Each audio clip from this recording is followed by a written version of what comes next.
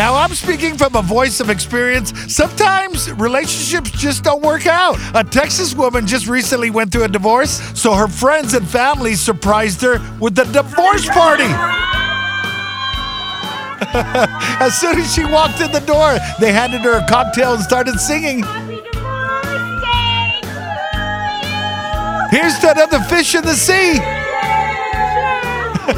Happy Divorce Day, where she calls it the best day of her life. Her friends just wanted her to know how much she's appreciated.